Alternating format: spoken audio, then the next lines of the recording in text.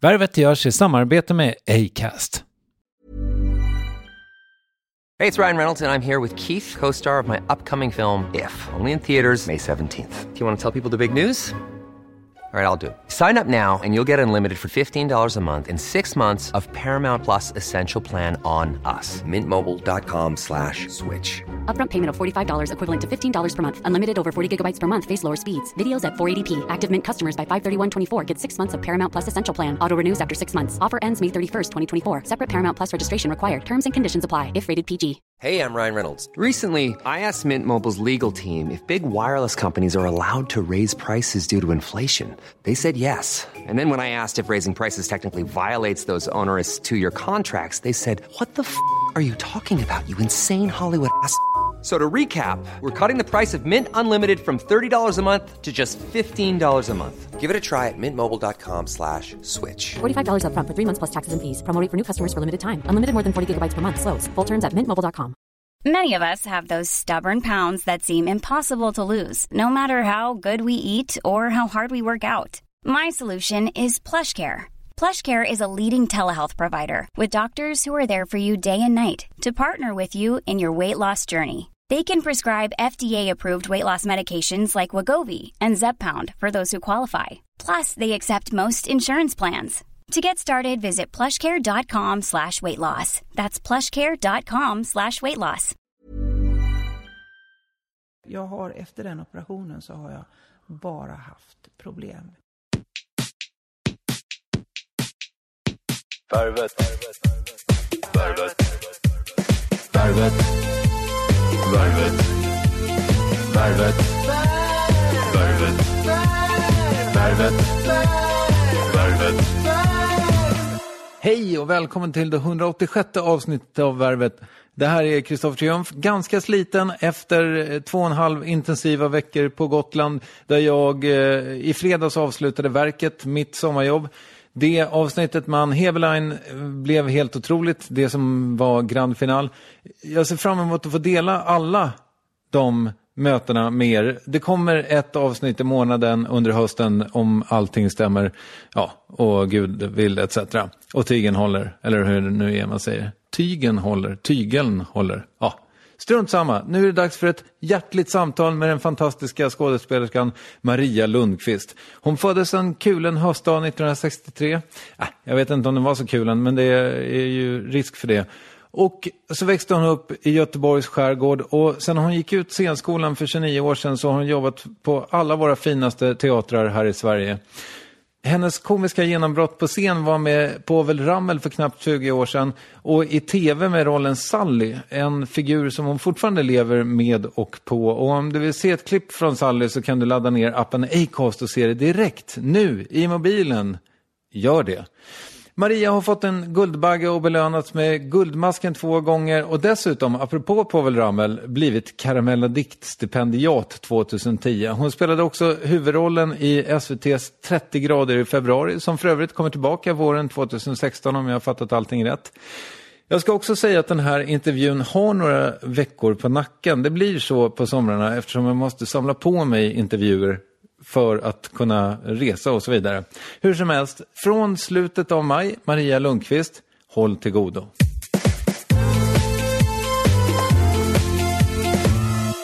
Vad har du gjort idag? Inte så mycket. Jag har så jäkla ont i hela min kropp för jag håller på ute i trädgården.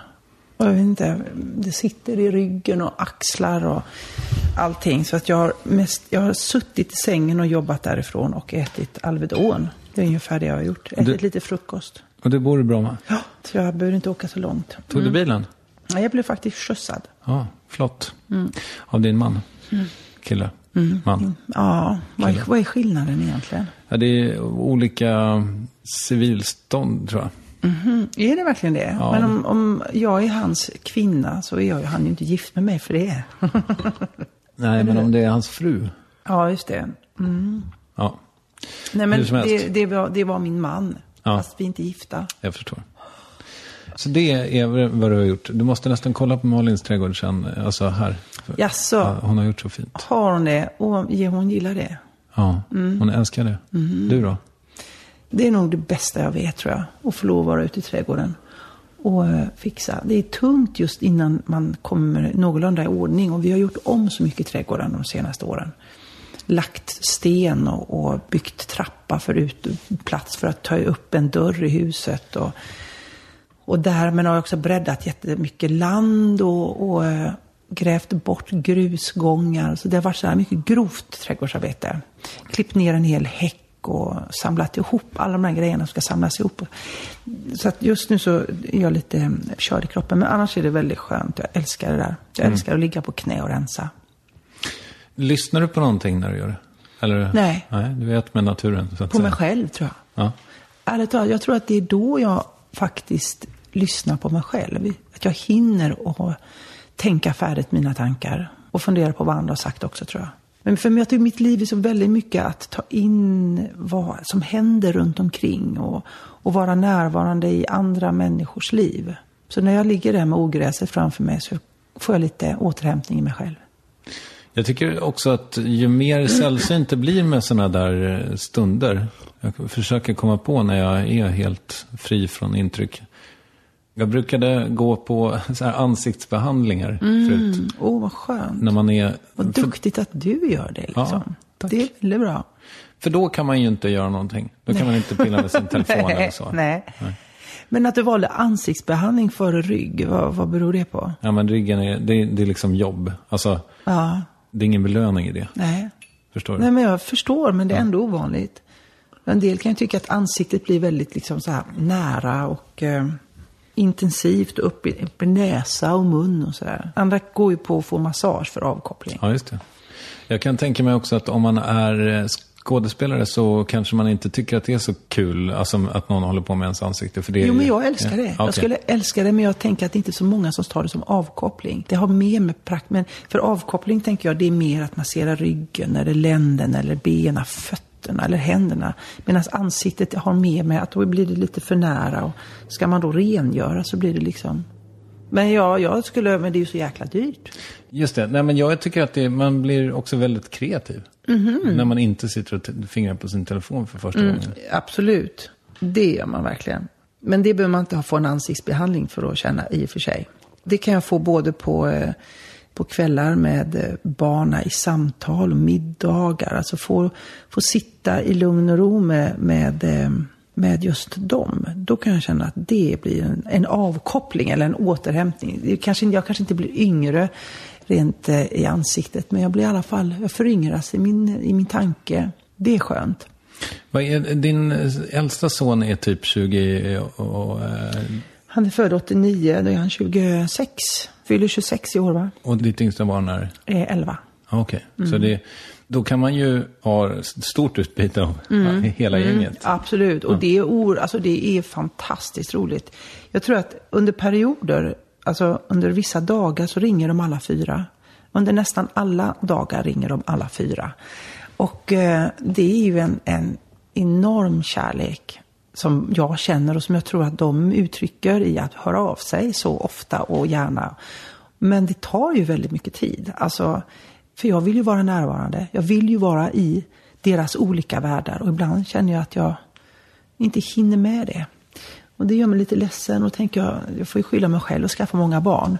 Men varje barn, oavsett om det är litet eller stort, tar ju mycket tid i anspråk. Även när de blir några kanske i tid medan de stora i omsorg och engagemang. Så ibland känner jag mig så otillräcklig. Jag tycker att man borde ha fått belönats med 3 timmar per barn och dygn extra. Man skulle ha skapat så. För varje barn man skaffar sig ska man också få 3 timmar i bonus per dygn. För att kunna lägga extra tid och vara närvarande. Man pratar ju ofta om det här att vara närvarande som förälder. Och vill man då ha fler än ett barn, om man överhuvudtaget kan få något, så skulle man dessutom tilldelat sitt extra tid. Ja, men det blir väldigt, väldigt komplicerat ifall vi ska ha olika tidsräkningar alla människor. Jo, men då skulle jag å andra sidan vara närvarande i det andra liv som inte förutsätter barn. Då skulle jag kanske bli en helare och även på arbetsplatsen eller med vänner som då inte har barn kanske. Eller i min att ta hand om mig själv eller att vara en god medborgare. Då skulle jag kunna vara mer närvarande där. Men alltså, om vi fortsätter din tanke så är det alltså... Jag kan göra det. Du ska ha 12 timmar per dygn ska gå oavkortat till barnen. Okej, jag kan tänka mig att göra ett specialpris. Man går ner lite granna. Gå ner lite granna då. 10 då, eller 7 åtminstone. Fick jag 2 så skulle det nog räcka också. Okej, 2 timmar per barn. 8 timmar då. Ja. Och sen så har du en vanlig arbetsdag på det. Ja. Då är du uppe i 16. Ja. Då har du 8 timmar kvar till dig Men själv. hela detta, Kristoffer, förutsätter ju förstås att mitt dygn är längre. Att varje mammas pappas dygn är längre. Per barn. Förstår du? Det här är en utopi. Den kan vara svår att prata vidare på om. Men just känslan av att inte räcka till, den är väldigt liksom påtaglig i mitt liv. Ja, det blir svår. Men någonting annat kanske. Det kanske är någonting annat som ska väck till. Ja. Jag försöker verkligen titta på vad är det jag får plocka väck. Det är umgänget med kamrater. Med väninnor och trevliga människor som jag annars tycker väldigt mycket om att sitta och prata med. Så här som jag sitter med dig har inte jag suttit med mina väninnor på ett halvår kanske. Och varför gör jag då det, tänker jag. Sitter med mig istället? Ja, men att jag sitter med dig så här och pratar. Det jag tycker är ju fantastiskt roligt. Och jag önskar att jag hade haft mer tid att göra det med mina vänner. Att vara till för vänner mycket, mycket mer än vad jag är. Jag hinner inte. Det där klassiska, man hinner inte. Men jag tycker jag lever med det. Och ändå lever jag ett otroligt härligt och bra och hinner med väldigt, väldigt mycket. Jag tycker jag har en väldigt hög livskvalitet. Ja, men det är ju fantastiskt. Ja. Är du lycklig nästan till och med? Ja, jag tror att jag har stunder av lycka oförskämt många. Har du något slags infektion i ena ögat? Nej, men ser du att jag blinkar mycket? Eller? Nej, men du har någon prick vid ena pupillen. Nej, men ja, är det som växer in över ögat? Eller är det i själva ögat? Det är på den sidan, om insidan av pupillen där. Nu är det bra när jag pekar. Som ligger, för jag har 2 fel nämligen. Okay. Det ena är att jag gjorde en misslyckad operation för Memira för många år sedan. Wow, vad är det för något? Jag blev erbjuden en gratis operation utav dem för att jag skulle rätta till min syn som de ville kolla först. Men de utgick från att den var dålig, så fick jag göra en sån här ålderssyn-operation. Och jag gick på det där lite grann för att de sa att det blir så bra. Och det blev det inte. Och det är jag ledsen för. Så nu när jag filmar och sätter liksom ljus på så får jag en nästan som en djävulsöga i båda ögonen. Det kan vara det du ser. Att det liksom blir som en ljusstråle. Okay. Är det det? Ja, det kanske är det. Kan vara det. Men sen har jag något annat som jag ärvt ifrån mina föräldrar. Och det är att det växer in över min själva, vad kallas det, blåa på ögat? Irisen. Så du får välja vilket det är. Har du nedsatt syn? Nej, jag har sämre syn idag än vad jag hade innan operationen, om man säger så. Och då var jag lite så här, inte översynt, vad heter det? Blandmissbrukare. Blandmissbrukare i ögonen, just. Nej, vad heter det när man är astigmatiker? Och jag har faktiskt jag tycker att jag efter den operationen så har jag bara haft problem. Jag har ont i ögonen. Du har ett ganska ljust rum. Det är starkt ljus. Jag får ofta ont i ögonen. Alltså det gör ont i själva här inne i ögonen. De blir torra. Jag har halofenomen heter det. Där man ser ungefär som en aura eller runt ljus. Så att köra på kvällen för mig med bil och möta andra bilars ljus. Det är som att köra inne på Disney World liksom. Men vad fan, fick du stämma någon jävel? Nej, alltså grejen är att jag hade lite för mycket i mitt liv just då. Och så trodde jag, de informerade mig och sa att det här kommer att bli bättre. Alla de här sakerna som du känner kommer att försvinna. Så först gav jag ett halvår, sen ett år, sen gav jag ett år till och under tiden gick jag tillbaka och de sa att det kommer att bli bättre. Ända tills jag vid ett tillfälle när jag hade gjort 2 eller 3 filmer och ljussättaren sa, vad är det med dina ögon? Då gick jag också och frågade dem, vad är det ni har gjort med mina ögon egentligen för att det blir ett ljussken? Ja, men du vet att det där är någonting som du får leva med. Men visste ni om det, att det är någonting som händer? Det är som en gråstarr. Ja, visst det. Men det måste ni säga till mig. Ni måste ju tala om det för mig så att jag vet att det här är något som jag i så fall får ta ställning till om jag vill leva med. Ja, det är sant. Det borde vi få tänka på det till en annan gång.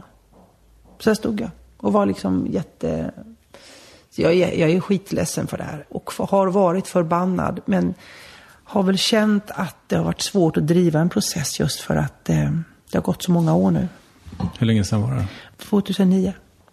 Ja, det låter ju pissjobbigt. Och det går inte att rätta till med någon annan operation? De har erbjudit ytterligare en operation. Okej. Men det vill jag inte. Nu får det vara som det är. Jag ser inte så bra på kvällar och så fort det blir skumbelysning så ser jag dåligt. Och så får jag gå med... Jag får en sån här liten filmstjärnelook liksom med glasögon. Mörka glasögon. Ser lite hemlighetsfull istället. Jag ska inte skoja bort det. Jag tycker det är skitjobbigt. Och framförallt har jag jäkligt ont av operationen. Och känner mig jätteledsen. För ögonen är så viktiga. Ja, men det där som växer in i något som mina föräldrar har fått operera bort. Det är som en liten hinna som kryper in. Ja, det låter svettigt. Men jag är ganska bra på scen då. Ja, men det verkar jobbigt när det inverkar på ditt jobb. Och någon får sitta i postproduktion och exakt. Plocka bort. Det sa de nu senast när jag filmade. Sa, fan är det med dina ögon då? Och jag sa, ni måste säga till mig, för det handlar om hur jag riktar. Att jag borde ha sagt det innan, men jag glömmer också bort det, för jag ser ju inte det här ljuset. Jag ser bara att jag har ont, men det har jag på något sätt vant mig vid att förhålla mig till. Men ja, så att det är lite skit med din kropp helt enkelt. Nej, det är det inte. Okay. Men det är skit med ögonen, är det lite skit med. Och i vanliga fall så har jag ingen skit med min kropp, men jag tror att jag bara har överansträngt mig lite. Men det är bra. Det kan jag gott känna. Ja, men det är väl jättebra. Men det verkar som att du jobbar otroligt mycket. Som jag har fattat det så är du klar med Helena Bergströms stora julkomedi.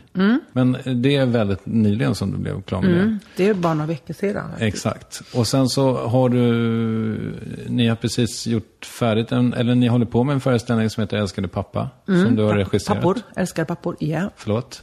Det är lugnt. Och så ska du spela förklädet i höst på Göta Lejon. Är det något mer? Har du ingen mer på listan där? Nej, alltså inte av det som du håller på med exakt just nu. Men ja, det finns lite mer. Jag sitter just nu och tillsammans med en tjej som heter Kristin Magdo. Magdo. Och jag skriver på en dramakomedi kan man säga, som heter Kvinnor på gränsen till framfall. Ja, just det. Som tar både fantastiskt mycket tid i anspråk, men ger en enorm tillfredsställelse. För det här är, kan man säga, egentligen första gången som jag skriver på någonting som är så långt, eller spänner tankar över någonting som är så långt. Kristin står för huvudskrivandet, men det bygger mycket på en idé som jag har haft sedan många år tillbaka.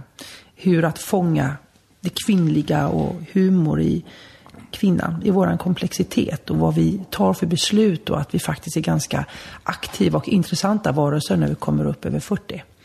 Fast man kan tro att vi inte är det. Så det här är en serie som jag egentligen under många år har först planterat i samtal med vänner och väninnor. Och det hände ganska mycket med mig i samband med att jag skilde mig.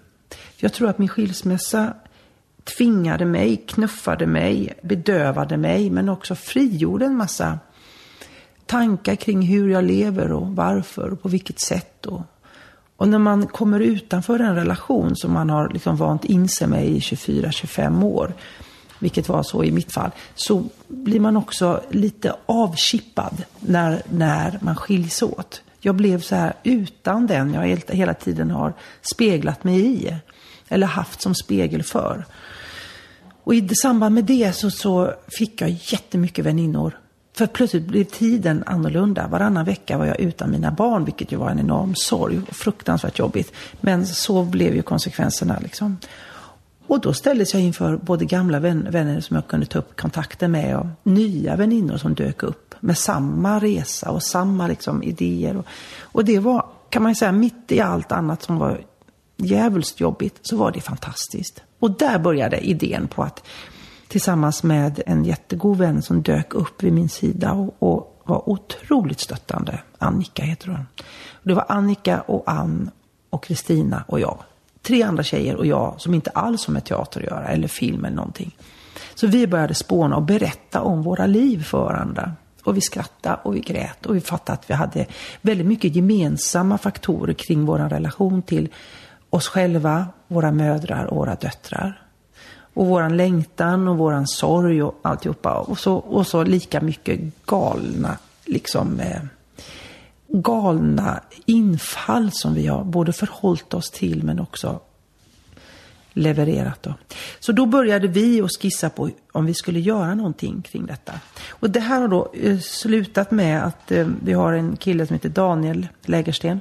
Det är från Baluba television, med film och television, som då är med och producerar, och så sitter vi nu då tillsammans, jag och Kristin, det är en annan tjej, hon är manusförfattare och skriver på den här serien. Okay. Och det finns ju inga pengar i detta här, men det investeras enormt mycket tid i att liksom läsa, spåna, skriva, formulera och så. Och jag tror faktiskt, man ska inte prata om sånt här egentligen, men jag tror att det här kommer att bli av.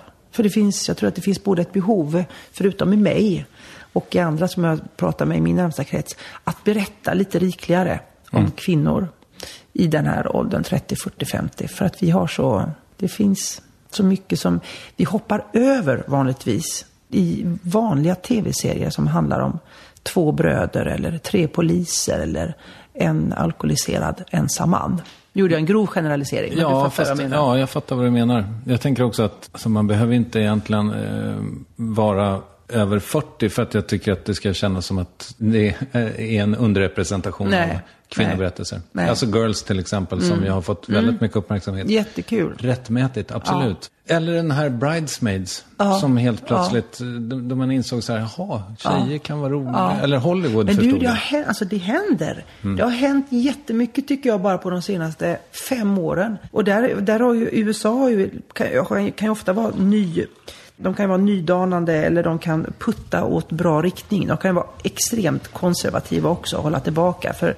För en Bridesmaid gör de väl 5 styckna, vad heter de, Matrix-filmer också, som bara är grabbar liksom. Baksmällan. Ja, baksmällor på det.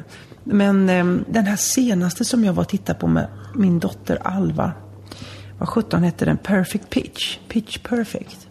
Jättekul. Skitbra. Det var också för yngre tjejer. Där har vi ju i och för sig haft lite för yngre tjejer. Men jag blir ändå glad. Jag blir alltid glad så fort det berättas om kvinnor. Om det så är 20-25-åriga kvinnor. Sen är vi nere på ungdomsserier. Och där tycker jag nog att Sverige alltid har varit ganska så kvoteringsdugliga. Att man har både berättat om tjejer och killar. Men det finns ju väldigt mycket kvar att berätta kring kvinnor i 45-50-årsåldern. Och att vilja berätta hur kvinnor är ibland lite annorlunda än vad männen är. Utan att säga att någonting är bättre eller sämre, så har vi oftare, och jag märker när jag pratar med mina väninnor och ställer det emot hur jag hör att mina söner eller min sambo eller min pappa och bröder har tänkt, så kan jag ändå känna att vi har en tendens att komplicera saker. För att vi vill och tänker så mycket och på så många olika plan samtidigt. Vi vill ge utav både en omsorg och en kärlek samtidigt som vi inte vill komplicera, men vi måste ändå lägga till och ta ifrån. Alltså det är på så ibland blir det, och ser man det utifrån så kan det bli både rörande och komiskt och fruktansvärt spännande. För viljan kan vara samma som mannen, nämligen få i ordning huset, men på vilket sätt liksom? Och till vilket pris? Och det här ska mynna ut i en tv-serie? Det ska mynna ut i en tv-serie. Och inte bara en, utan en till sen. Fantastiskt. Det är min plan. Ja. Det är min idé. Det får vi se hur långt det håller. Men det är lika bra att spänna bågen högt. Liksom. Men det är bra också, för det här har du pratat om förut. Ja. Och det är väl en vettig grej att du fortsätter med det? Ja, och prata om det just. Exakt. Nej, men jag pratar om det för att hade vi lagt det på is så hade jag inte kunnat. Men det här är på gång och det börjar närma sig liksom att få ta ett bra beslut, produktionsbeslut. Hoppas. Men, och sen så har jag en annan långfilm som jag sitter och skriver på, som jag har också lagt ner enormt mycket. Så just det här skrivandet har blivit en ny, och Kvinnor på gränsen förresten har jag tänkt att jag ska regissera. Så är dealen. Så att jag har klivit in, tycker jag, med mitt arbete och med mina erfarenheter i en lite ny värld. Och det känns jättespännande. Och sen så gör jag ju mycket föreläsningar och föreläsningsföreställningar som jag kallar det. Ensam med min kompanjon Arvid Svenungsson som är med på piano. Och sånt där gör jag liksom hela tiden faktiskt. Är det ditt bread and butter att åka runt och... Ja, Det kan bli det ibland, men faktum är att jag gör inte vilka som helst. Jag blandar det med att vara konferencier eller vara programledare vid olika event. Och det är alltid väldigt bra betalt. Men det är också enormt mycket jobb med det. Jag skriver alla texter, både låtar och presentationstexter. Och man sätts på spåret med att etablera sig med företag och människor som man aldrig har varit i kontakt med förut. Och det kräver mycket förberedelse för att förstå deras verksamhet. Så att det finns en del pengar, men jag skulle inte säga att det bara är bread and butter, sa du det? Ja. Ja, det är jäkligt kul också. Och jag har lärt mig mycket som skådespelare att... Vänta, förlåt. Ligger en negativ konnotation i det?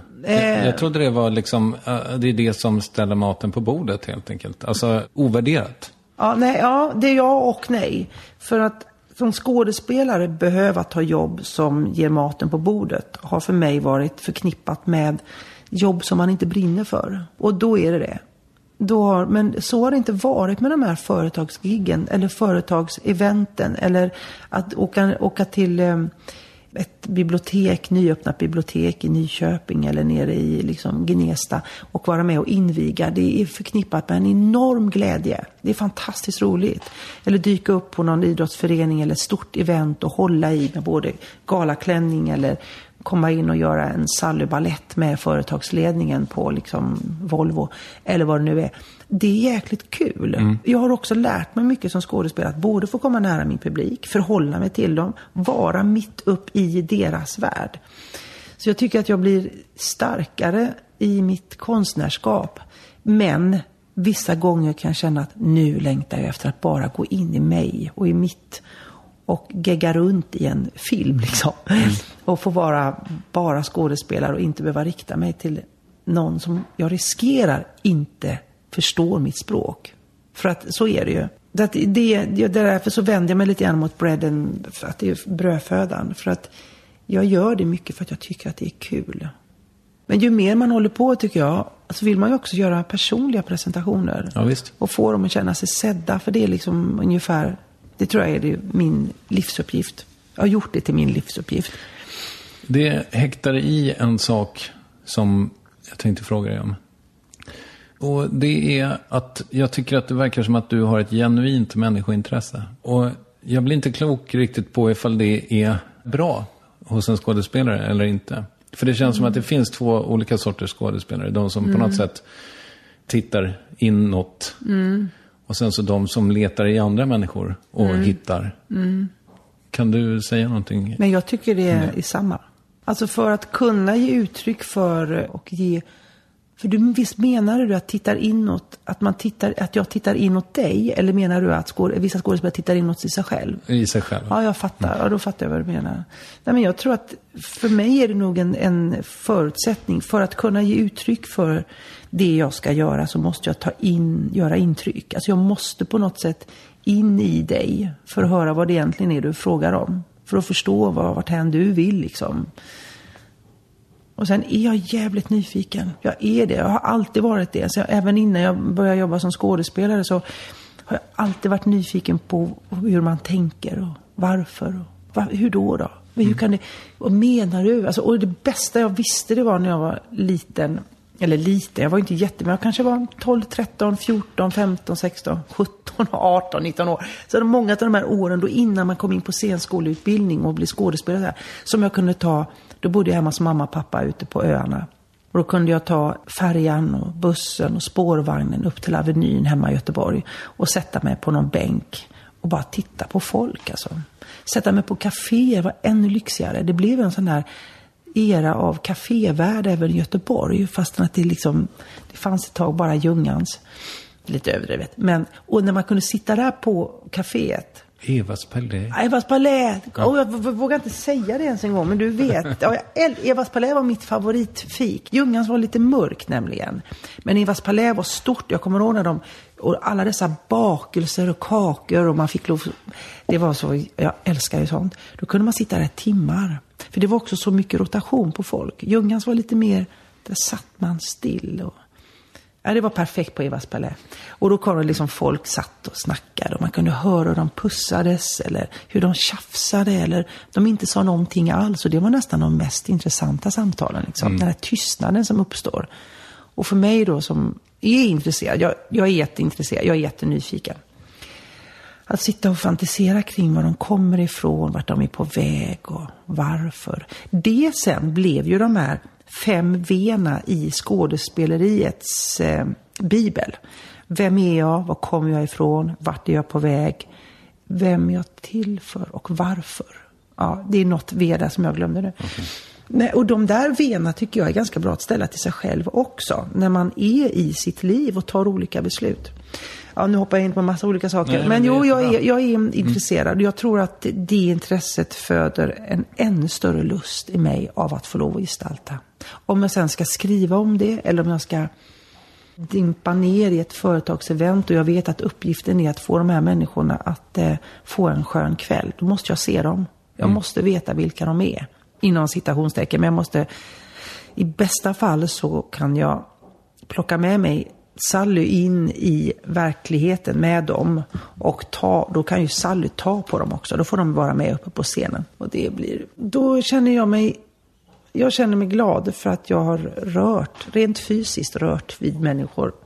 Jag mår jättebra av det. Du har ju jobbat med många stora namn och sådär. Det finns väl ändå ganska gott om människor i din bransch som kanske inte har det där intresset? Ja, de flesta. Om jag ska vara ärlig så är det väldigt få som inte är lika intresserade. Men det gör ingenting. För att det funkar ju bra i alla fall. Alla behöver ju inte vara det. Och de kan vara väldigt trevliga och sköna människor. Men de kanske inte blir mina bästa vänner. Man behöver inte vara sån där som dissekerar och funderar och menar du det? Jaha. Hur känns det nu då? Alltså så där, jag kan bli lite tung, tror jag. För att jag blir väldigt engagerad och jag kan liksom gråta mycket över människors oförmågor. Eller över att jag ser deras kamp och jag förstår att jag bär med mig mycket. Jag blir liksom tung i sinnet ibland över att jag har ställt frågor som folk i bästa fall har svarat på och jag har fått se in. Och när jag ser in så blir jag ju väldigt berörd. Så det är väl ganska skönt att vi är olika. Jag skulle säga, borde du ha blivit psykolog? Men... Ja, alltså egentligen, det finns ingenting som jag egentligen har velat annat än att bli det jag är. Jag älskar mitt jobb, jag tycker det är fantastiskt. Det har aldrig varit förknippat med ångest eller viss prestation. Det kan jag känna. Alltså prestation, jag kan känna ett krav på att jag måste leverera bra. Inte för min skull, utan för att min publik ska få utdelning och att de ska en gång då bli sedda. Men det har aldrig varit ångestladdat för mig. Och det tror jag har varit en väldigt, väldigt bra utgångspunkt för mig. Men det enda jag kan tänka och som jag skulle kunna få samma belöning ifrån, det är i så fall att sitta och prata med någon och få hjälpa den genom att lyssna och putta på liksom, som en psykolog i bästa fall gör. Samtidigt så måste man väl som psykolog, man kan inte hålla på och lägga det där i sin egen ryggsäck som du verkar göra. Nej, men jag kanske skulle lärt mig att inte göra det då. Nej, det är sant. Kanske. För jag kan ju också välja bort en del människor för att jag känner att det här är för mycket. Fast det är svårare. Eller för att den människan inte vill ha med mig att göra. Så att man går ju inte, jag är inget medium liksom som börjar att se saker och mår dåligt av att. Men jag kan lätt hamna både på bussar och tunnelbanor och på kaféer och mitt på gatan av att liksom puff och så säger man någonting och så blir det något då. Och jag har ju lägger du dig i folk? Ja, men alltså det låter lägger du dig i folk? Nej, men det låter som att jag är otrevlig, men om någon står liksom och pillar med sin plånbok om han ska betala till exempel och jag får syn på att den människan har ett kort där, så kan jag ju väldigt enkelt säga, gud vilken gullig hund. Eller, det är en enkel liten kommentar. Var på den människan, ja det är min hund, och så blir det någonting. Och den hunden kanske var död, förstår du? Och då blir man ju stående mitt uppe i det. Eller som natten jag var ute och promenerade så kom det ytterligare en annan man som jag har vetat om funnits i området. vars katt satte på min katt för många år sedan. Så jag visste om att och när hon blev med ungar så visste jag om att pappa-katten bodde i ett hus. Och den mannen klev ut ur sitt hus en natt. Och då kunde jag veta att mina barn, de liksom backade och sa att prata inte med honom. Var du bitter för att han skaffade? Nej, tvärtom. Jag var jätteglad. Jag var till och med på med kattunge och knackade på hans hus för att han skulle förstå att hans katt har blivit pappa till kattungar. Ja. Men han är en sån mycket, mycket märklig man som alla barn i området är rädda för. Men när jag fick syn på honom där mitt i natten så tänkte jag, nu måste jag få prata med honom. Och det tycker jag, vi stod säkert 1,5 timme mitt i natten och bara pratade. Och han berättade om sitt liv. Och jag är så glad att jag fick höra om hans liv för att jag fick en förståelse för både honom och för katten som numera inte finns. Och vi har så lätt, tycker jag, att lägga värderingar och skapa förakt och skapa klyftor mellan oss för att vi inte vet. Och det gör jag gärna då. Jag tycker om att få hitta en nyanserad bild. Och det fick jag av honom. Jätterörande liksom. Och jag förstår att folk är rädda, men han är inget att vara rädd för, vad jag förstått. Okay. Men jag tycker att det är jäkligt intressant med människor. Jag kan inte komma ifrån det. Har du fått vänner för livet på det där sättet? Ja, men då kommer man tillbaka till det där med att sen ska man ha tid för det. Och där kommer jag in och där är jag inte lika bra. För att jag kan bli vän för livet den stund jag är där. Men sen måste jag på något sätt inte klippa av men tona ut. Och så tonar jag in något annat.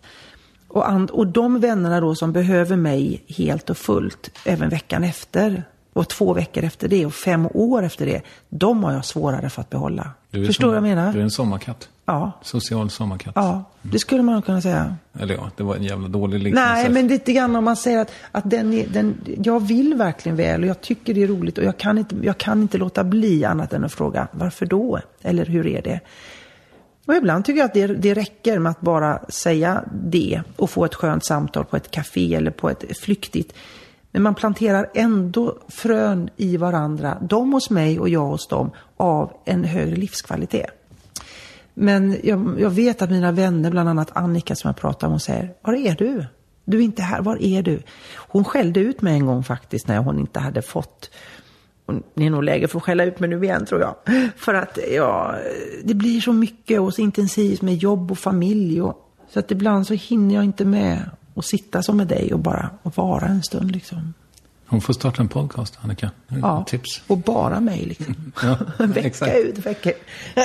Ja, det är något. Ja, det är faktiskt något. Nej, men det tar mycket tid att vara närvarande helt och fullt hela tiden med alla de man skulle vilja. Och då är jag tvungen att liksom begränsa till min innersta krets av familj. Och i vissa lägen så äter ju mitt jobb upp mig väldigt mycket. För där åker jag på ett uppdrag så måste jag ju vara närvarande liksom. Jag har haft vänner som jag har känt ibland så här att vad fan, det är bara jag som håller ihop den här relationen. Ja. Nu skiter jag i de här människorna. Så är det 2-3 stycken som jag tänker så här, nej nu får det vara. Och sen så går det ett par år kanske, eller något år så här, och så blir det ingenting då. Och sen så känner jag så här, nej men varför ska jag hålla på och vara stolt när jag vill ha den här människan i mitt liv? Ja, då får väl jag se till att vara det här förhållandets projektledare då. Och så får jag vara den som är Annika som tjatar liksom. Man kan inte hålla på och lägga prestige i vänskap på något sätt. Nej, det där var nog en kärleksfull liksom, upplysning och tillrättavisning från just Annika. Men det finns ju andra vänner som har blivit arga och sagt ifrån att då skiter vi i det. Och då har jag fått säga, ja då får vi göra det då. Det har inte hänt så många gånger, men det är sorgligt när det blir så. Men jag förstår, för att vi har olika behov av uppdateringar med varandra. Så är det, men det finns ju de människorna som man känner att jag vill ha mer kontakt med. Andra som jag bör ha mer kontakt med. Och det är också skillnad på de där. Visst. Och det är inte så att jag inte vill med dem jag bör. Det är bara det att de har ju ett större ansvar liksom. Ska du ta av dig din giftasring nu? Ja. För att... Ja, det blir åka av. Du blir lite intresserad av mig, erkänn. Ja. Du vill jag öppna upp för någonting här? Ja. Ja. Nej, jag har styrketränat så mycket så jag har en sån här, vad det nu heter. Valk, kan man säga. En liten valk som jag ville pilla på. Varför har du jobbat så mycket då? Nej, men jag har någon sen 40-årskris. Jag ska bli jättesnygg, tänker jag. Det är roligt med din ansiktsrengöring där. Jag är lite dålig på sånt själv, så jag blir lite glad att du gör det. För jag tänker, men jag måste också. Jag är väldigt dålig på sådana här... Min mamma har många fantastiska sidor, men hon är väldigt mycket ett barn av 60-70-talen. Så jag är uppfostrad med att man behöver inte hålla på och tvätta ansiktet. Man behöver inte använda tvål och så här. Alltså så här, väldigt naturligt. När är hon född? 48. Jaha. Så jag har liksom aldrig lärt mig att tvätta ansiktet på kvällarna och sådär. Så jag får ryck när jag gör det. Men, och sen så dör det ut. Jag köper någon dyr produkt och sen så använder jag den lite. Och sen så dör det där ut. Och då tänker jag att men då går jag väl istället en gång i halvåret och så får någon jävel... rensa ut liksom. Jag fattar. Ja. Det där är så konstigt att hur mammor påverkar än att leva kvar i någonting trots att tiden förändras liksom. Tänk vad de har inverkan på oss. Visst. Både mammor och pappor. Min mamma, hon var extremt renlig. Så hon har fått mig att tvätta mig. Jag duschar nog både på morgonen och på kvällen. Ja, jag är mer duschar en gång i veckan. Om jag inte tränar. Vilket, då menar du det? Ja. Men det är så skönt att duscha på kvällen innan man går och lägger sig. För man känner sig så förberedd för att liksom bara krypa ner och känna. Men huden blir mjuk.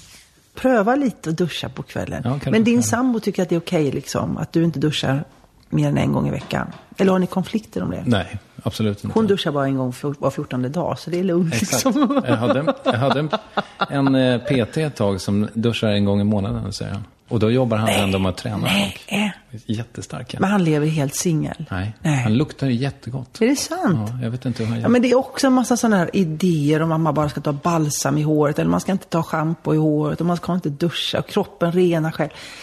Jag tror att jag är lite för petig med min egna lukt. Och liksom att jag inte vill känna mig ofräsch och så. Men jag tror att det är bra. Jag tror att jag är för mycket. Du är några år äldre än jag. Du borde ju liksom nästan ha hunnit vara med och vara hippie. Ja, jag är född 63. 52 i år. Och... Ryan Reynolds here from Mint Mobile. With the price of just about everything going up during inflation, we thought we'd bring our prices down. So to help us, we brought in a reverse auctioneer, which is apparently a thing. Mint Mobile Unlimited Premium Wireless. How to get 30, 30, bit to get 30, bit to get 20, 20, 20, bit to get 20, 20, bit to get 15, 15, 15, 15, just $15 a month? Sold! Give it a try at mintmobile.com/switch. $45 up front for 3 months plus taxes and fees. Promo rate for new customers for limited time. Unlimited more than 40 gigabytes per month. Slows full terms at mintmobile.com. Planning for your next trip? Elevate your travel style with Quince. Quince has all the jet-setting essentials you'll want for your next getaway, like European linen, premium luggage options, buttery soft Italian leather bags, and so much more. And is all priced at 50 to 80% less than similar brands. Plus, Quince only works with factories that use safe and ethical manufacturing practices. Pack your bags with high-quality essentials you'll be wearing for vacations to come with Quince. Go to quince.com/pack for free shipping and 365-day returns. I'm Sandra, and I'm just the professional your small business was looking for. But you didn't hire me because you didn't use LinkedIn Jobs. LinkedIn has professionals you can't find anywhere else, including those who aren't actively looking for a new job, but might be open to the perfect role, like me. In a given month, over 70% of LinkedIn users don't visit other leading job sites. So if you're not looking on LinkedIn, you'll miss out on great candidates like Sandra. Start hiring professionals like a professional. Post your free job on linkedin.com/people today. Yes, ny sponsor. Värvet presenteras i samarbete med Svea Bank. Och jag menar inte att ta ner stämningen, men dessvärre är ju lågkonjunkturen här, vilket innebär att de flesta branscher har det tufft och också väldigt många privatpersoner. Jag vet själv vad det är att ha en trasslig privatekonomi. Det var struligt i många år för mig och låg ofta post i hallen med trista logotyper i ena hörnet. Och jag hade också i flera års tid ett helt gäng betalningsanmärkningar. Och tyvärr är det nog många som har det svårt att få ihop till räkningarna just nu, som har hamnat i ekonomisk trubbel. Och det här Svea Bank kan kliva in med något som kallas skuldfinansiering. Där löser de skulder hos inkasso och till Kronofogden, och till och med om Kronofogden vill sälja ditt boende har Svea Bank möjlighet att hjälpa till. I den här tjänsten får du en personlig handläggare som gör en grundlig genomgång av din ekonomiska situation. De tar kontakt med dina kreditgivare och när ett lån beviljats löser de dina skulder skulder åt dig och samla dem i ett enda lån med en avbetalningsplan som din ekonomi klarar av. För om du har hamnat i klister, du är inte ensam och kanske kan det här hjälpa dig. På svea.com/skuldfinans kan du läsa mer. Tack Sveabank. Nej, jag hann inte det. Jag var progg-tjej med er. Och hippierna kom på 60, va? De var mer 60, 70. Jag var lite för liten för det. Exakt. Däremot så var jag med så här, låt 1000 stenar rulla, Hoola Bandoola, Ray Montana, Björn Afzelius, Lasse Tinander. Det är min liksom musik och livselixir uppväxt. Nationalteatern. Tältprojektet. Jajamän. Och där var ju också mycket teater. Det blev teater något engagerande i teatern liksom, som väckte hela mitt politiska jag och lusten i att varför blir man skådespelare? Det handlar inte om att bli kändis. Det handlar om att ge människor nya tankar, vet du. Att få dem att känna, få dem att gråta. Du hör att min göteborgska kommer in här nu. Nej, men det, och så därför kan jag bli så här ledsen när skådespeleriet ibland, och nu vet jag att det är känsligt, men förflackas genom att skådespelare inte används i första hand, utan man plockar in kändisar. Det är alltid från programledare till fotomodeller och världens tyngsta män liksom. Och då kan jag känna att... Men vänta nu, han gjorde väl bra ifrån sig? Marcus. Jag pratar ju inte om någon nu. Nej, okej. Nej. Men det kan vi diskutera. Det kan man verkligen diskutera. Till slut ska man känna att en hel yrkesgrupp håller på och liksom utslätas till någonting som att det här kan väl alla göra lite grann mer eller mindre. Och det finns, ibland funkar det lite mer eller mindre, men ibland tycker jag att man tappar intresset för gott skådespeleri och för gediget skådespeleri som inte bara handlar om tillfället att fan, hon ser bra ut, ta henne och låt henne öppna mun och säga någonting snabbt alltså. Utan när skådespelare används som bäst så används vi för att vi har en tanke med vårt skådespeleri. Vi har en genomsyrad idé om vem vi är, var vi kommer ifrån, vart vi ska och varför. Och det ska synas i hur vi gestaltar. Nu var det bara 4 vi. Jag vet, jag har ju glömt det här 50, men det är kanske därför jag inte är med så mycket. Kan det vara någonting med vilja? Ja, vad vill du? Bra, tack. Det var det. Tack. Kristoffer, du kanske ska bli skådespelare. Men jag är Du har ett V i alla fall. Jag är det. Du är det? Ja, jag började som barnskådis. Gjorde du? Ja, jag har gått inte scenskolan, men jag har gått den långa vägen. Nej, jag har pluggat skådespeleri ett år. Ja, men det blev inte så mycket av det. Men har du jobbat som skådespelare också? Turnerade i Frankrike med en barnpjäs. Nej. Jo, spelade huvudrollen. På franska? Nej, för svenska, det gick bra ändå. De fattade skitsamma. Nej, det var ju inte skitsamma. Men då kanske du känner dig lite attackerad när jag säger så då. Nej, fast däremot så är jag nyfiken på ett otränat öga. Kan vi se då när vi sitter och tittar på en Wallander-rulle på TV4 vad som inte är gediget skådespeleri? Finns det någon enkel... Ja, ibland tror jag det. Men ibland tror jag att vi duger det vi ser. Jag kan tycka till exempel när jag ser Sven Wollter gestalta. Nu pratar du om Van Veteren. Vem var det som spelar den? Är det Van Veteren? Är det Svens?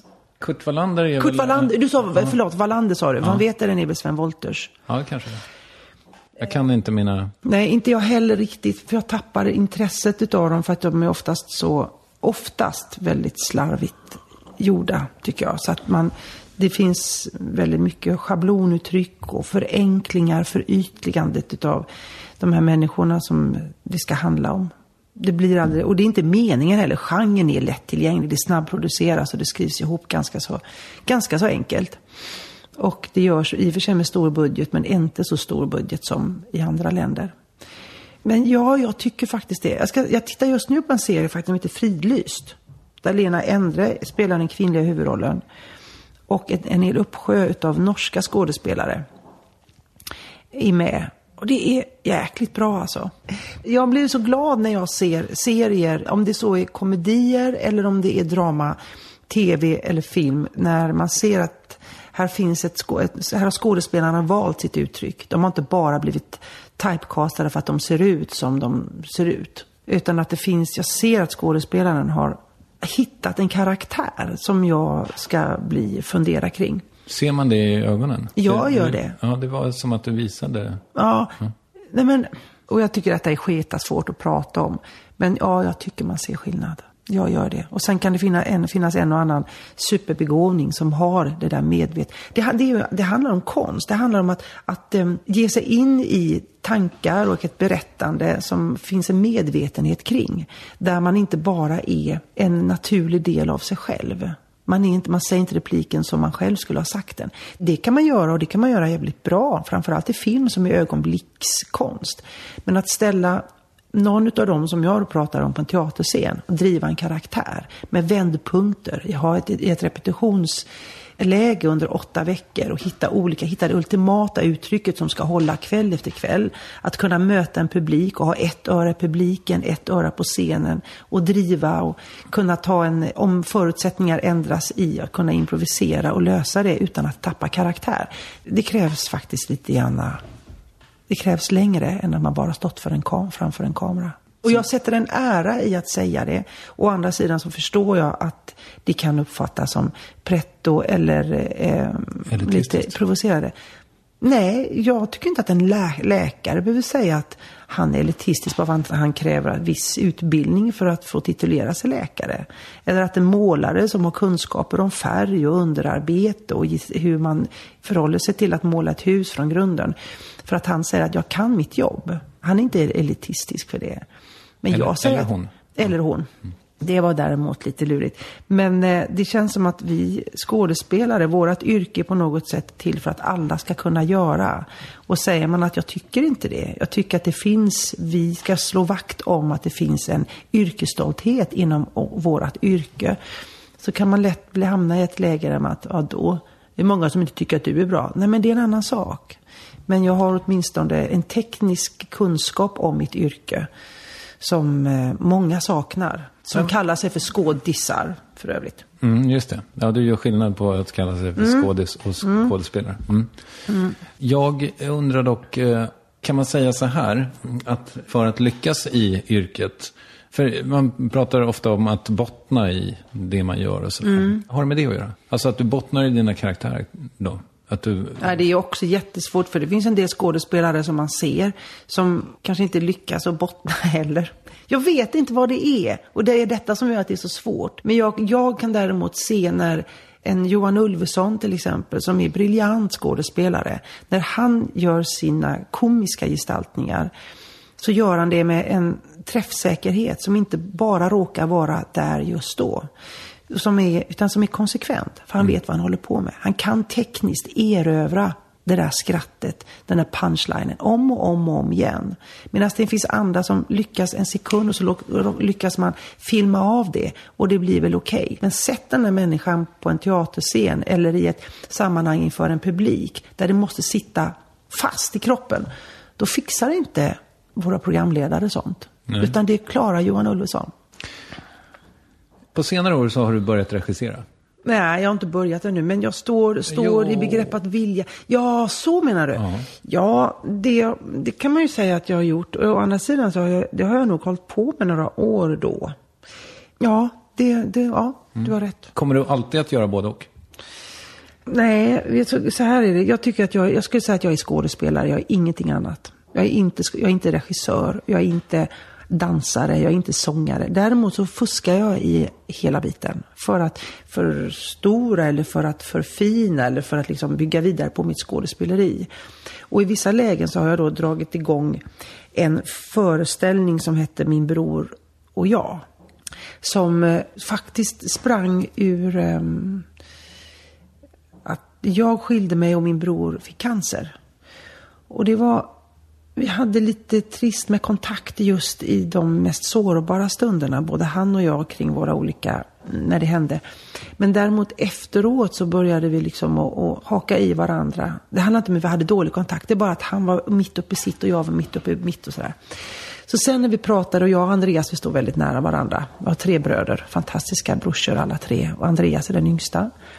Och då förstod jag att vi hade väldigt mycket beröringspunkter med varandra kring skuld och skam och målbilder, att våga inte bara överleva utan att leva. Och se var man kom ifrån och varför man värderade sin sjukdom eller sin skilsmässa och sin sorg på så många olika sätt. Och de här frågorna resulterade då i en föreställning som från början var tänkt som en föreläsning. För jag har gjort så mycket föreläsningar, jag känner att det här är någonting som man inte pratar om på det sättet i den världen. Men sen plockade jag in 3 stycken musiker och mycket interaktivitet med publiken och mycket humor och mycket, så det blev mer en föreläsningsföreställning. Nästan som en föreställning. En hel afton. Och det var fantastiskt roligt. Och där blev det ju naturligt att jag gick in, för att jag ville berätta det här. Jag ville verkligen att andra skulle få höra oss berätta om våran smärta. För att själv säga att det är inte så konstigt att vi känner. Och det är okej att vi känner. Och det är bra att vi känner. Det finns ingen lycka som varar för evigt. Däremot så måste vi göra oss medveten om att viss sorg måste få verka ut för att man ska orka och gå vidare. Och ibland kanske man inte ens en gång behöver hoppa över eller begrava. Man kanske måste leva med en viss del av sorg i sitt liv, men den måste vara bearbetad. Det var mycket de här frågorna som kändes roliga att göra. Och då, det här är också, jag berättar väldigt länge, men så här. Då får jag ju regissera det själv. Därför så kan jag säga att i det läget blev jag ju regissör. För att det var enklast, för att jag visste hur jag ville ha det. Och Andreas stod på scenen första gången, så där skrev vi ju alla texter tillsammans. Och i princip hela föreställningen använde någon Kent Andersson-text mitt i. Och det är ju fantastiskt roligt. Och jag kan känna att jag är så privilegierad att jag kan få lov att göra sånt här. Och så producerar vi det själva. Jag och min sambo Kristoffer Hellström och Andreas och hans fru Lilly. Så vi gjorde vi ville berätta om det här. Och det var fantastiskt roligt. Vi har inte slutat spela den här föreställningen ännu. Men att producera själv, det är så jäkla tungt. Så i livet så hann vi inte med mer då. Nu ligger den och får vänta lite på sig. Och så blev det även med mina älskade pappor. Det var också en sån här idé som kom utifrån. Okej, vad vill jag göra? Och med vem vill jag göra? Och då hade jag och Kristoffer, min sambo, och min pappa, vi har jobbat ihop förut tillsammans med Elise Einarsdotter och Olle Steiner som är fantastiska musiker. Och jag framförallt har jobbat med alla de där. Och så kände jag att nu ska vi göra någonting vad vill jag berätta om? Vem är jag? Var kommer jag ifrån? Mammor, det har jag ju berättat om i mina föreställningar. Jag gjorde en enmansföreställning för några år sedan. Där det sprang väldigt mycket utifrån mig som kvinna och mamma och sånt där. Då tänkte jag, pappor, det kan vara intressant. Och det blev en jättefin föreställning som vi gjorde nu för några veckor sedan. Och vi ska spela i höst igen. Det var någon av föreställningarna som var inställd på grund av sjukdom. Ja, vi var tvungna att ställa.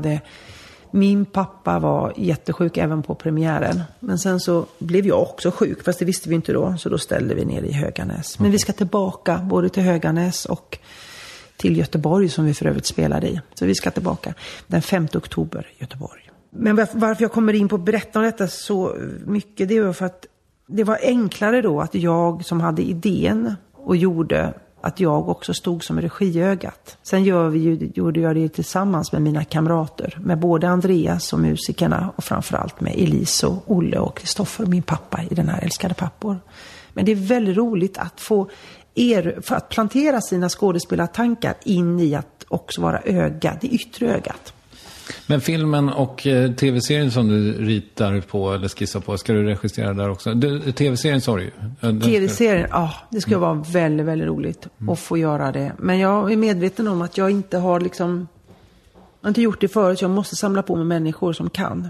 Jag tror faktiskt, om jag ska vara ärlig, att jag är ganska bra som regissör. Jag tror det. Jag tror att jag skulle kunna, efter så många år i yrket, leda mina kollegor rätt. Och tänka ganska bra i bild.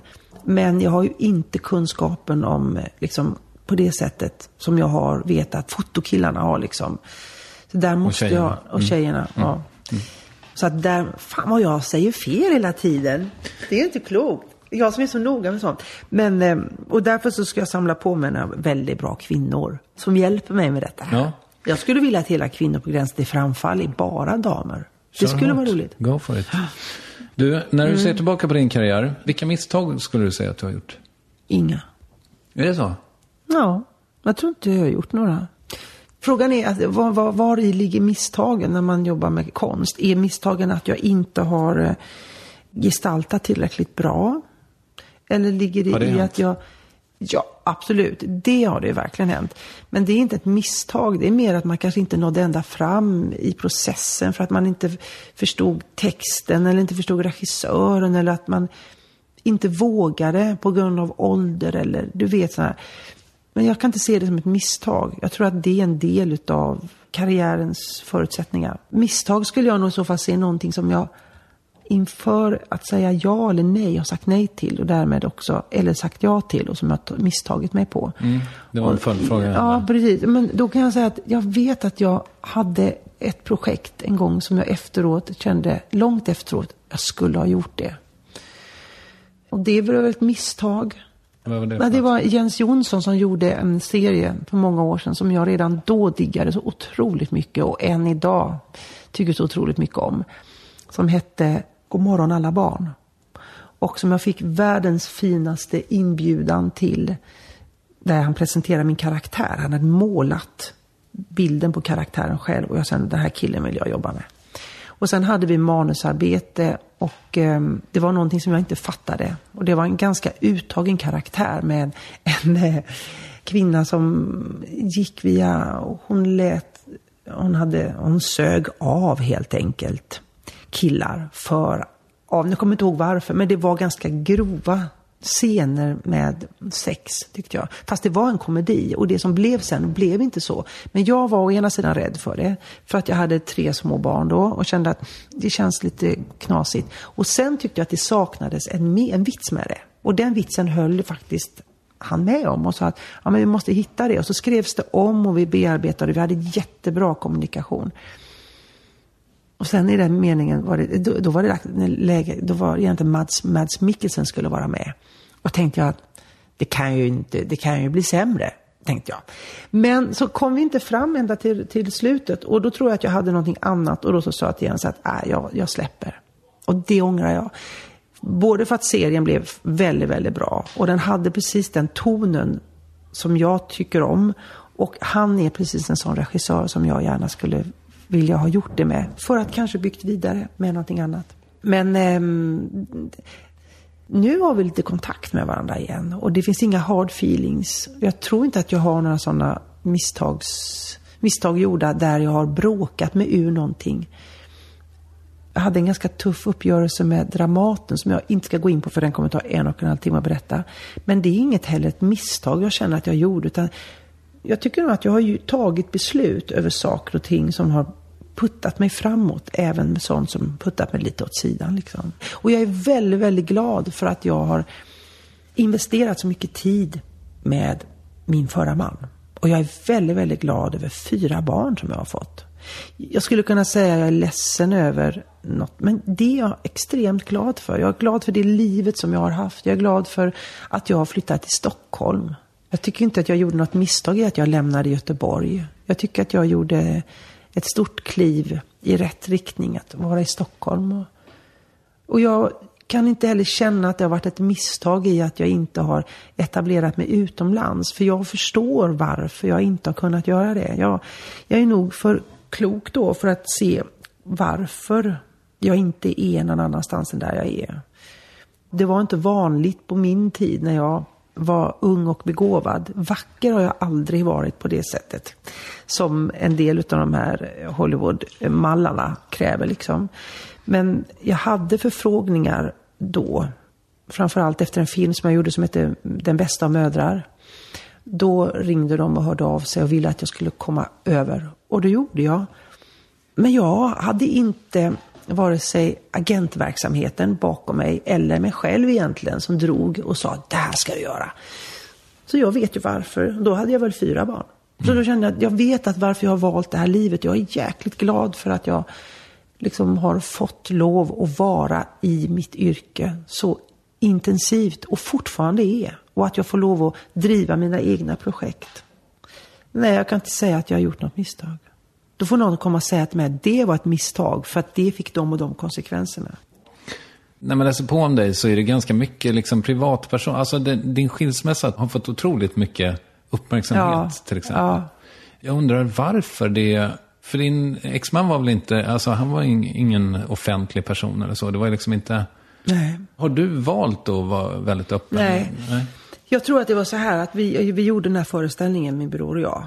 Nu var det väl... Det är ju alltid så här att när kvinnor skiljer sig i en ålder och träffar någonting som är yngre, vilket jag gjorde, så är det är ju väldigt kvällstidningsskönt stoff liksom.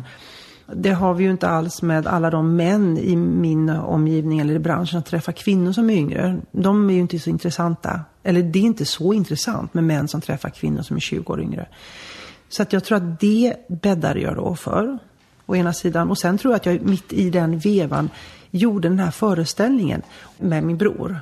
Och där var jag ju egentligen inte modig, men jag tyckte inte att min skilsmässa hade med att göra, men jag hade en erfarenhet av det som jag kunde hjälpa andra att få förhålla sig till. Och så har jag nog alltid tyckt i mina vid sidan om saker som ibland har varit min huvudsyssla, att plocka in mig själv väldigt mycket. Plocka in min känsla för barn, eller känsla för vuxna, eller känsla för ångest, eller känsla för lycka, eller för att våga ta olika steg i livet så här. Och då blev det nog att jag bjöd folk på att tro att de fick veta mer om min skilsmässa än vad de egentligen fick. Men jag menar, är det inte så med... De har kanske inte så mycket att skriva om, utan att de vill skriva om de känner till och när de skiljer sig. Visst. Och det gör inte mig så himla mycket. Det är inte så farligt. När de blir gränslösa och börjar att blanda in folk i min omgivning som har blivit drabbade på ett eller annat sätt, då känner jag, där går gränsen. Men däremot så, det är väl inte så konstigt att man skiljer sig. Det är ganska vanligt. Och anledningen till varför, det kan vi hålla på att spekulera i. Men det är enklast att säga att kärleken tar ibland slut. Punkt slut. Apropå det där med liksom privat och professionellt och så. Var det dumt så här i efterhand att tacka ja till Stjärnorna på slottet? Nej, det tycker jag inte. Däremot så tackade jag nej några år innan. För att jag vet om att när man går in i ett sånt där program, så liksom man sitter här hos dig, så måste man vara ganska öppen i sitt jag och våga ventilera många saker. För annars är det ingen idé. Och så kände jag också för Stjärnorna på slottet, att där måste jag också ha vågat att bjuda på mig på ett lite mer personligt plan än vad jag kanske behöver göra i En älskade pappor eller i framförallt det påstrukna förklädet. Där blir det bara liksom läckert, kul, paketerat, lite slapstick och roligt och så galna upptåg liksom. Men jag tyckte det var fantastiskt roligt att vara med där. De var ganska schyssta tycker jag ändå, av att plocka bort det som ibland tangerar att bli för privat. För när man sitter så en hel vecka med bara vänner och pratar, så kan man inte hålla i att bara vara offentlig. Det blir väldigt ointressant då. Det är ju för att komma under huden lite grann på den offentliga människan. Men jag sa ingenting som jag inte kan vare sig stå för, eller både stå för eller egentligen tycka är okej för andra. För att den responsen som blev efteråt av män och kvinnor som hörde av sig och tackade och sa att de fick både nya idéer och mycket stöd och mycket kraft utifrån samtalen som var kring bordet. Då känner jag, då fattar jag varför jag är med. Ibland kan vi behöva folk som vågar säga och vågar visa att jag är också bara en människa som liksom luktar strunt i mun på morgonen och bajsar och har för mig vissa saker och tar fel steg i livet som kan visa sig bli jättebra. Ibland tror vi att det finns en sån perfekt människosort som inte gör några fel och som bara tjänar bra med pengar. Det är ju inte sant. Nej, men jag tror att jag vet att det finns andra skådespelare som absolut inte skulle vilja vara med i Stjärnorna på slottet. Och jag har all respekt för dem. Jag har ibland frågat mina gäster om de har nått sin fulla potential. Har du gjort det? Nej. Men jag tycker att jag utvecklar en annan potential. Det är som en sån där... Jag kan känna mig som en kaktus skulle jag säga. Nej, det är inte alls det. Men en blomma som har blommat kraftfyllt. Som har expanderat under många, många år och fyllt på liksom. Den har inte spröttat iväg en massa små taniga skott som kanske blir någonting utav. Utan jag har på grund av mitt livs förutsättningar har sett ut som de har gjort med en mamma, pappa, trygghet men också en karg ö-mentalitet och tro inte att du är något och stick inte iväg. Och jag har fått kämpa ganska hårt med min längd och mitt rödhåriga och tandställning och finnar och fiol och du vet, hela det där att ändå våga och lite mobbing och sånt där. Eller lite, men tillräckligt mycket för att man skulle kunna bli stukad. Så jag har ändå känt att jag har fått expandera långsamt och inifrån. Och nu kan jag känna att den här kaktusen utan taggar, för det handlar inte om taggar, men det handlar mer om att de växer långsamt. Och så köpte jag kaktusar till min dotter igår, jag kanske därför associerar. Men nu kan jag känna att nu börjar det bli liksom en blomma utanpå den här kaktusen. Som kommer ut ur ett långt livslevande liksom. Och det gör den för att jag har blivit ödmjuk inför mig själv. Att våga ta steg som jag kanske inte kunde eller förmådde eller hade förutsättningar att göra för 10 år sedan. Så att nej, jag har inte alls nått min fulla potential. Men jag har heller å andra sidan inte legat under min potential fram till nu. Utan jag har nog expanderat så mycket man bara kan göra liksom. Men det jag står inför nu med 4, inte helt vuxna men nästan vuxna barn. Och fortfarande en karriär där människor knackar på oavbrutet säger vill du vara med eller har du lust att komma och vad vill du göra? Och just det där vad vill du göra, det är någonting som jag kan känna väldigt stor ödmjukhet inför. Att jag får lov att formulera mig kring för att jag vet så många kollegor som inte får det. Så att nej, jag har inte nått min fulla potential. Men den ska, jag är väldigt ödmjuk inför den. Den ska få utvecklas på samma sätt långsamt.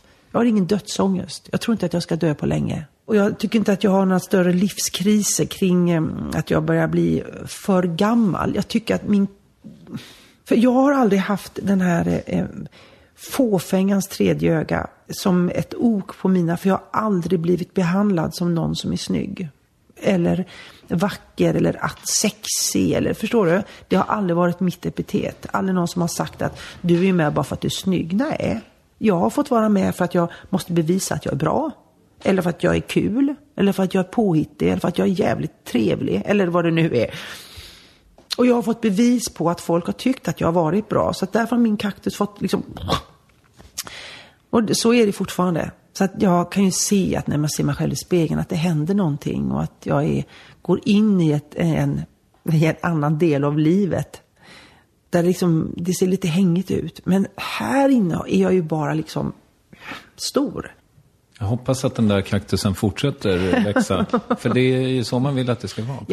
Ja, precis. Det är jävligt jobbigt när man känner att det liksom, när det vänder. Ja, och du vet, samtidigt kan jag känna så här att jag tror att jag sa precis att jag inte är rädd för att dö. Men jag tror att jag har haft en rädsla för att bli gammal ända sedan jag var 13 år.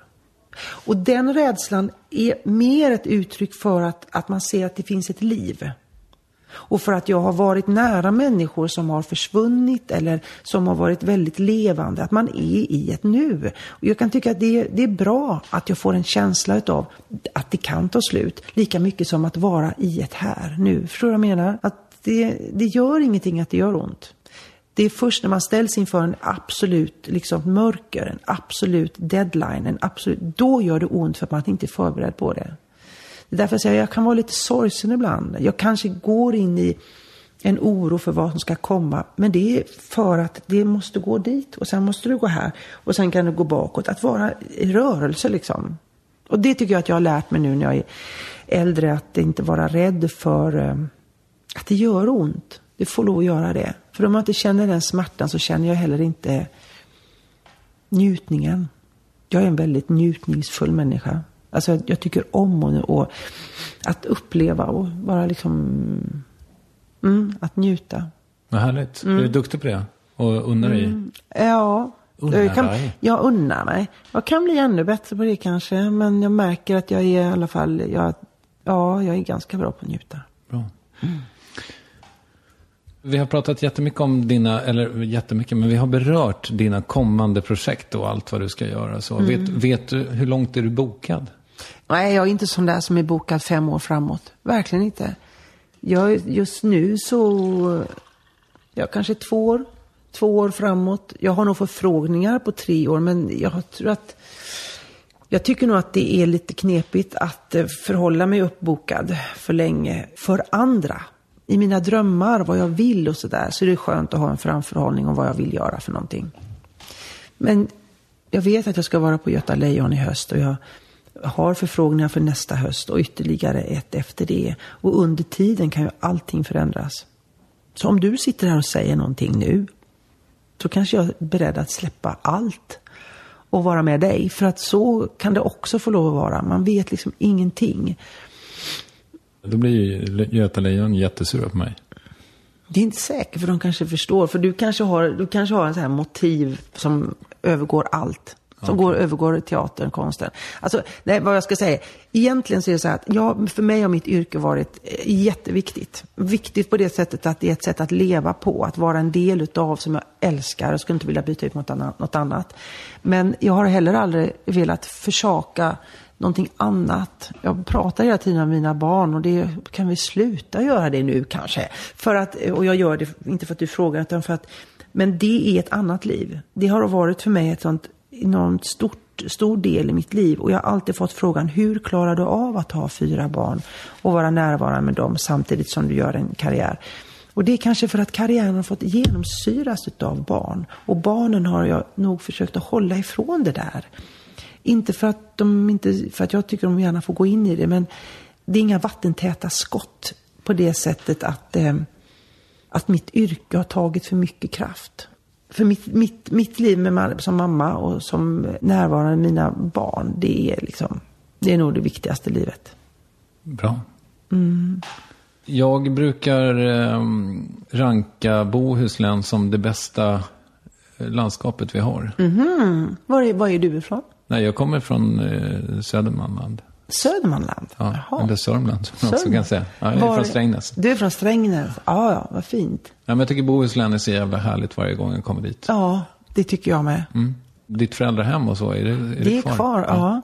Jag flyttade alltså ifrån Västra Frölunda, Göteborg, ut till öarna när jag var 2 år. Och sen har jag bott först på en ö som heter Öckerö. Och sen har jag flyttat till Hälsö, en ö bredvid. Är det den där det är dans? Öckerö? Nej, det är det inte. Från Öckerö, Logö. Ja, just det. Den är det, men inte dans på Brännöbrygga. Ja, just det. Det är inte Dahlqvist, utan det är Cornelis. Och den Brännö ligger lite söder, det är en liten ögrupp om 3 öar tror jag. Styrsö, Brännö, eller 2 kanske. Som är till den södra. Och Öckerö tillhör den norra skärgården. Och det är 10 öar som hänger ihop. 3-4 stycken med broar och resten med en färja och en båt liksom. Och dit när jag står på färjan och ska åka från fastlandet, Lilla Varholmen, ut till Hönö för att sen fortsätta till mina föräldrar, då får jag en sån här sur tångdoft och sältan från havet. Då kan jag gråta.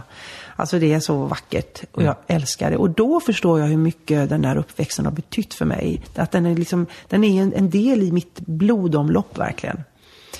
Jag tycker också att Bohuslän är jättevackert. Och sen har jag seglat med mamma och pappa och mina 3 bröder i hela mitt liv ut med hela kusten. Upp till världens ände, Fjällbacka. Och så vände vi och så åkte vi tillbaka igen. Och så. Och det var en ganska, på den tiden säkert en väldigt lyxig båt, men den var ju så jätteliten så vi låg ju så tätt, jag och mina bröder och mamma och pappa. Och det har präglat mig mycket, det här båtlivet. Segelbåtslivet framför allt. Att man startar liksom inte motorn om det finns vind och man ligger tätt. Och när vi börjar prata om det här med mobiltelefoner, du vet, det fanns ju inte. Det fanns ju inte telefoner överhuvudtaget nästan. Man fick ju leta upp en telefonkiosk liksom. Och det här med att man släckte lampan. Eventuellt hade man en liten sån här oljelampa tänd. Och mamma läste ur Kulla-Gulla när vi låg där i förpiken och knödde och liksom vred ihop fötterna med varandra. Och så på morgnarna så fick vi då en efter en ta vår lilla rulle av kläder som vi har lagt på ett bord som vi hade inne i kojen eller inne i salongen. Och det bordet hade vi tryckt upp i taket. I rufftaket alltså. Och ovanpå det, mellan taket och på bordet, så låg rullar av 6 olika klädrullar. Och de tog man fram då, så gick man upp i sittbrunnen, så gick man tvätta sig, på morgonen och på kvällen, Kristoffer, förstår du? Tvätta sig och sen så fick man då äta lite frukost. I bästa fall så fick man sitta kvar i sittbrunnen under tiden som lilla bordet kom upp och man fick äta frukost. Eller också fick man gå upp på land och vänta tills alla syskon var färdigklädda och så. Hela detta, nu berättar jag det som att det låter tråkigt, men det var helt fantastiskt. Det fanns en sån närhet, och den närheten och att ta hänsyn och vara verkligen närvarande och se vad händer i naturen och vinden och havet och hur liten och stor man kunde känna sig om vartannat. Det där har präglat hela mitt liv. Så att när jag sen träffade min förra man så hade vi också segelbåt. Så jag har också seglat med mina ungar. Och jag åker faktiskt här, eller? Ja, i Göteborg också. Okay. Egentligen fler år i Göteborg. Och sen flyttade vi båten upp till Stockholm när vi flyttade till Stockholm. Så då har vi seglat här också. Men här är mycket längre för att komma ut till den där karga skärgården som jag tycker om. Ja, visst. Och där är Bohuslän helt... Alltså jag älskar klipporna och havet. Och de liksom av havet och vinden alldeles slätstrukna klipporna som är varma på sommaren. Det är underbart. Ja, det är jättefint. Och jag ska faktiskt segla med mina föräldrar i Turkiet om några veckor. De har en andel i en båt där som jag också haft faktiskt, men sålt nu. Så att fortfarande så seglar jag med mamma och pappa. Och denna gång med alla mina ungar då. Vad kul. Ja, helt fantastiskt roligt. Vill du rekommendera något? Det känns så fånigt att säga vad man ska rekommendera. För det är liksom... Nej, jag skulle nog i så fall... Jag har ingen föreställning eller bok eller någonting egentligen. Då kom jag precis på en bok som heter Han som älskade livet. Har du läst den? Ja, den skulle jag kunna rekommendera att läsa. Det är en biografi av Vincent van Gogh. Ja, precis. Irvin har skrivit den. Och den handlar verkligen om detta med konst och att våga... Att tro på sig själv, att göra någonting. Han blev ju aldrig erkänd förrän han blev av med örat och dog. Men han hade en passion som han drev hela tiden, så tolkar jag boken. Och okej, med utgångspunkt från den boken, om man vill läsa den, så våga tro på det där passionen för någonting. Oavsett om det är att jobba med konst eller med barn eller i naturen eller som din fru Malin ute i trädgården. Så är det ändå liksom att drivas av en passion och våga vara närvarande i den. Det kan jag rekommendera. Jättebra. Vem tycker att jag ska intervjua i Värvet? Nej, jag tycker du ska ha Lena Endre. För att hon är en intressant skådespelare och rolig att vara med. Och sen tycker du ska ta hit Margot Wallström. Toppen. Det är 2 starka damer. Stort tack för att du tog dig tid. Tack för att jag fick komma.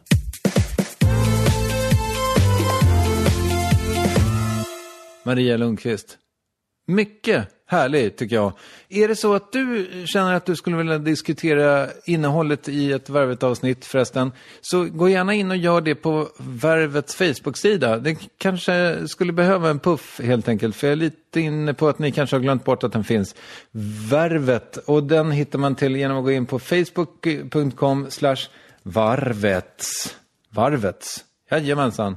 Så är det. Så gör det, tack. Där håller Lovisa och jag koll på vad som händer helt enkelt. Och vi läser allt, även om vi inte kommenterar något sådär. Så ja, snacka gärna om allt. Till exempel Maria Lundqvist och hennes vurm för Evas palais på Avenyn i Göteborg. Jag heter Kristoffer Triumf. Lovisa Olsson är redaktör och redigerare för Värvet. Hon sköter allt det praktiska. Och så är det Acast som distribuerar. Och jag hoppas att vi hörs om en vecka. Då är jag i Los Angeles och gör lite nya intervjuer till International. Det ska bli kul. Ha det bra. Hej.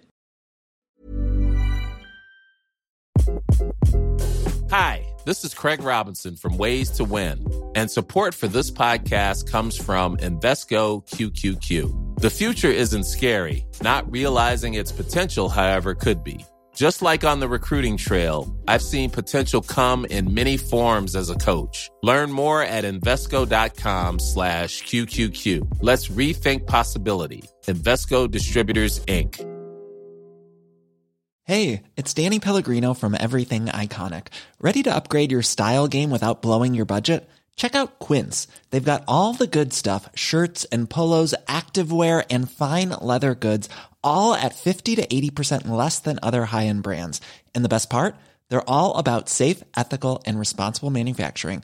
Get that luxury vibe without the luxury price tag. Hit up quince.com/upgrade for free shipping and 365-day returns on your next order. That's quince.com/upgrade. Even when we're on a budget, we still deserve nice things. Quince is a place to scoop up stunning high-end goods for 50 to 80% less than similar brands. They have buttery soft cashmere sweaters starting at $50, luxurious Italian leather bags, and so much more. Plus, Quince only works with factories that use safe, ethical, and responsible manufacturing. Get the high-end goods you'll love without the high price tag with Quince. Go to quince.com/style for free shipping and 365-day returns.